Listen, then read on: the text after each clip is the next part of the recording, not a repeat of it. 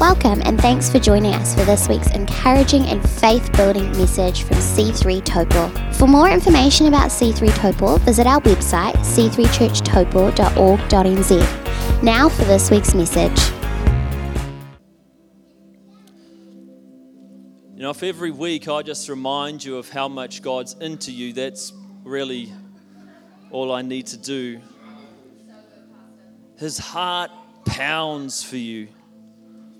Like I run on the treadmill at the gym, fairly uncoordinatedly, but nonetheless I apply myself to running. And I get off and my heart is thumping in my chest. I get in the car and it's like, I get home and it's, still thumping in my chest.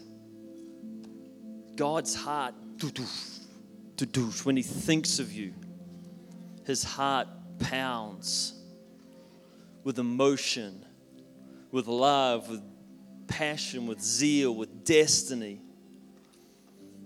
It's like this big thump, thump, thump. It's the rhythm of God's heartbeat that we walk our life to, in step with the beat of God. I love you. I'm proud of you. I believe in you. I am for you. I am with you. I'll never leave you. I'll never forsake you. You're never out of my sight. I died for you because I wanted to, not because I had to. I rose again victorious for you. I opened the door to God's throne room for you. You can come into this place with me. I'm with you. I'm near you. I'm speaking to you. I'm talking to you. And His heart beats to have relationship with you. And we can sometimes over-intellectualize things. Well, I don't particularly struggle with it, but I know some of you do. And we can think things like this. If God knows everything about everything, which He does, then why would He want to know anything about me? That because He already knows everything about me. Why would I need to have a relationship with someone who knows everything about me already? Like, what could I possibly tell God that He doesn't know? Well, nothing. But I think He chooses not to know things. So why would God want us in a relationship? Or why would we be in a relationship? What do we bring to the table to a relationship with someone who knows everything about us? Every fault, every flaw, every dream, aspiration. Well, I kind of didn't get it until I had children of my own. And if you've had children of your own, if you haven't had this scenario, you would have one that's of a similar vein. And it's as simple as this: when your child, young, maybe 4 or 5 years old, comes up to you and says, "Dad, Dad, Dad." And you say, "Yeah," and they're like, "The sky is blue." That's no newsflash. I know that the sky is blue, but I'm so pumped that my child now knows that the sky is blue and is telling me that the sky is blue. I don't need the news flash that the sky is blue. But there's a relationship, there's a connection, there's a revelation that my child has just had that they want to share with their father, and I delight in their fresh eyes. I delight in their fresh revelation. I delight that they want to tell me something that I already know. They don't know I already know it, but I'm pumped when they tell me, "Dad, the sky is blue. Dad, the grass is green. Dad, I love you." And when we come to God, this is what it's like. Yes, He knows, but He wants to hear it from you. He knows maybe your heart is broken, but when you come and say, "Papa, Father, my heart is hurting," He says, "Oh, I know. Oh, I'm so glad you've told me." Because it's an invitation to healing. It's an invitation to a miracle. It's an invitation to allow God into that part of our life that was maybe not there. So how do we have a relationship with a God who knows everything? We just tell Him what we know. And He's like, "That's so awesome. I knew you were the smartest one I made. I knew you knew that. Just waiting for you to know that you knew it."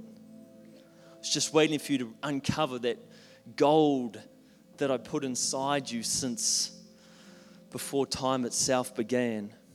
Just waiting for you to uncover that untapped potential. When we sing and when we praise, it's not like he's never heard the song before, but he's never heard you sing it before.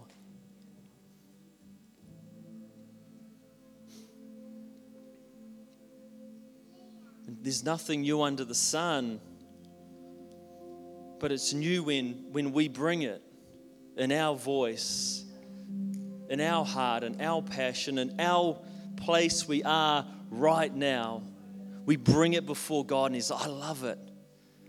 He's like, I'm so into it. I'm so into knowing the sky's blue for the 8th billionth time, or however many humans have ever lived on the face of the earth. I'm so glad my kids still get a buzz out of creation. So glad my kids still get a kick out of worship.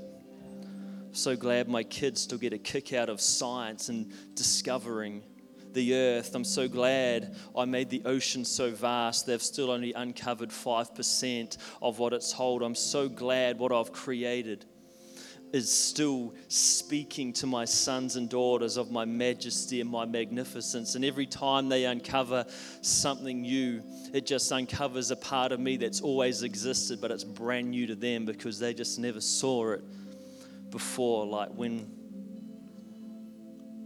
we see the sky as blue. And he's deeply in love with you. In this series that we're in, Awake and Listening, Sarah just killed it last week with her message. It was brilliant. But I want us to be awake to the love of God, not to the idea of the love of God, but listening to what he has to say to us as a father speaks to a child. And for some of us, this is foreign because maybe we never ever had a father. Or maybe the father we did have, we'd never want to talk to again because didn't do a particularly fab job. But there's an invitation from God the Father into that place where we hear him rejoicing over us, and it brings you to life. I had a few words of knowledge this morning that I want to, it's a little bit all over the shop, but that's right. Words of knowledge are just things that God brings to my attention, or whoever gets the word of knowledge, their attention, so that he can meet you in that place. And I saw a woman that was struggling with miscarriages. And God is going to give you the child you desire. And if you're in this room in a moment, we'd love to pray for you. I saw a man with pain in his right upper leg, this leg. I'm never sure if it's my right or your right, but it was my right. Like right inside, like it was a broken bone. Maybe your femur had been broken at some stage, or you'd suffered trauma in your leg and it aches. It's like, it's just sore. Maybe it's deep, like a deep tissue injury. And I saw someone with behind their left-hand shoulder. There was something going on. I wasn't sure if it was like a melanoma or a skin problem. Didn't seem particularly deep, but it was on the back of their left shoulder. And I want to pray for you guys this morning. And listen, I try and be as accurate as possible, but, you know, if I hit the target, I'm happy. It's not always a bullseye. So if these relate to you, maybe you got a leg problem, maybe it's not your upper leg, but it's your lower leg, or maybe you got something going on your back. I know Ryan's got a very sore back. We'll pray for that. Or if you're a woman here and you're struggling to conceive, we'd love to pray for you right now. And if that is you, I'd love you to just pop your hand up. Yeah, right here. Some of the pastoral team's going to move around. Yeah. Jakey in the back, Desi's popping his hand up. Who else is there? Yep, right here, Ryan, he's injured. He's going to be healed as he goes in Jesus' name, just like the lepers walking to the temple. Who else is there this morning? I really believe for this miscarriage one. We believe for babies in this place. Who else? Be brave if you got pain in that leg or in your back, kind of up around the top, around the shoulders. Or if you are a husband and a wife, maybe husband, your wife may not even be here, but you're like, that's us. Jesus, I thank you right now. You reveal it so you can heal it. And that right now, the love of God has been poured into these lives, and you're bringing healing and wholeness and restoration right now in Jesus' name. And you want to bring these things to light so you can pour your love into us. And right now, your love is being poured into people's physical bodies, bringing physical healings as a sign of your love for your sons and daughters. For everyone else, Ryan Chadwick, pain in his back. If you have pain in your body, just raise your hand in a statement of faith. Yeah, I see that hand. Who else is there? Yeah, look at all you guys. You need a miracle. Who else is there? Put your hands up. Yeah, Matt Clark, God bless you. I thank you, Jesus. Right now, we stretch our hands out in faith. Your Bible says, does God work miracles among us because of our observance of the law or because we believe the word that was spoken? It's because of faith. And right now, these arms stretching up are banners of faith. They're targets for the kingdom of God. So I thank you, God, right now, healing in every life that is suffering or that is carrying pain, that the oil of the Holy Spirit would pour into their joints and into their bones and into their organs, whatever is troubled. We say, peace, be still in Jesus' name this morning. No more pain in elbows. No more pain and no more arthritis. Get out. Arthritis, you can leave the room. The exit is behind you. Get out and do not come back. Migraines, get out and do not come back in Jesus' name. Depression, get out and do not come back in Jesus' name. We thank you. Hip problems, get out and do not come back in Jesus' name. Amen.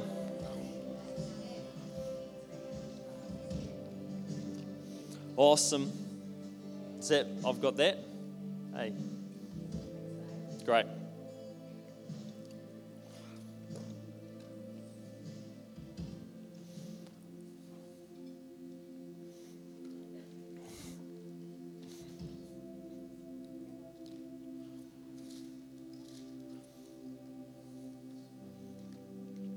Jesus preached his very first message on a mountainside or a hillside to goodness knows how many people. It started off with just his disciples, a small group of people who he drew aside with to teach.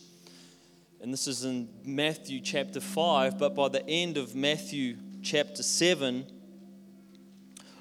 maybe even the end of chapter 8, it says that the crowds were amazed at what Jesus Christ had to say. So it started off with this small gathering. By the end of it, the crowds were amazed at what Jesus Christ had to say.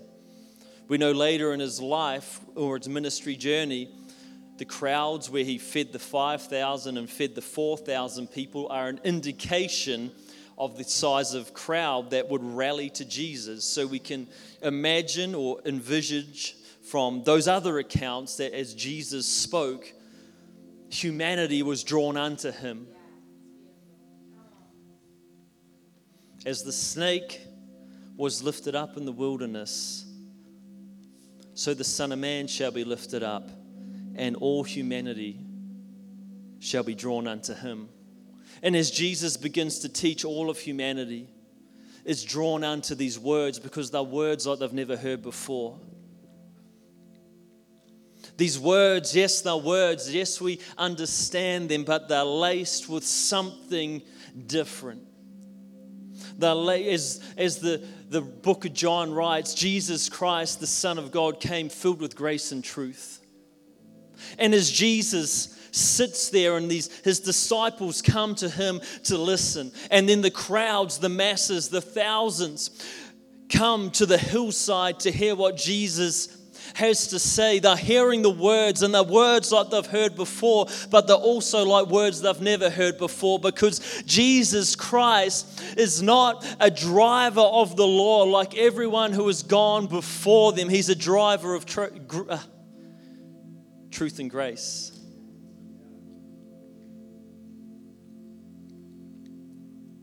And it's this intangible, unmeasurable currency of the kingdom of God. But when it strikes the human heart, when the human ears hear the message of grace and truth, everything begins to change. The things that are set up that divide us from God and divide us from a life in Him. When truth and grace enters the scene, those veils, those walls, those facades that have been placed between us and God, they get torn down by grace and truth. And Jesus, He begins to preach to His disciples, and then He begins to speak to a ginormous crowd, and the crowd says they were amazed at what they heard. They'd never heard anyone speak with this type of authority.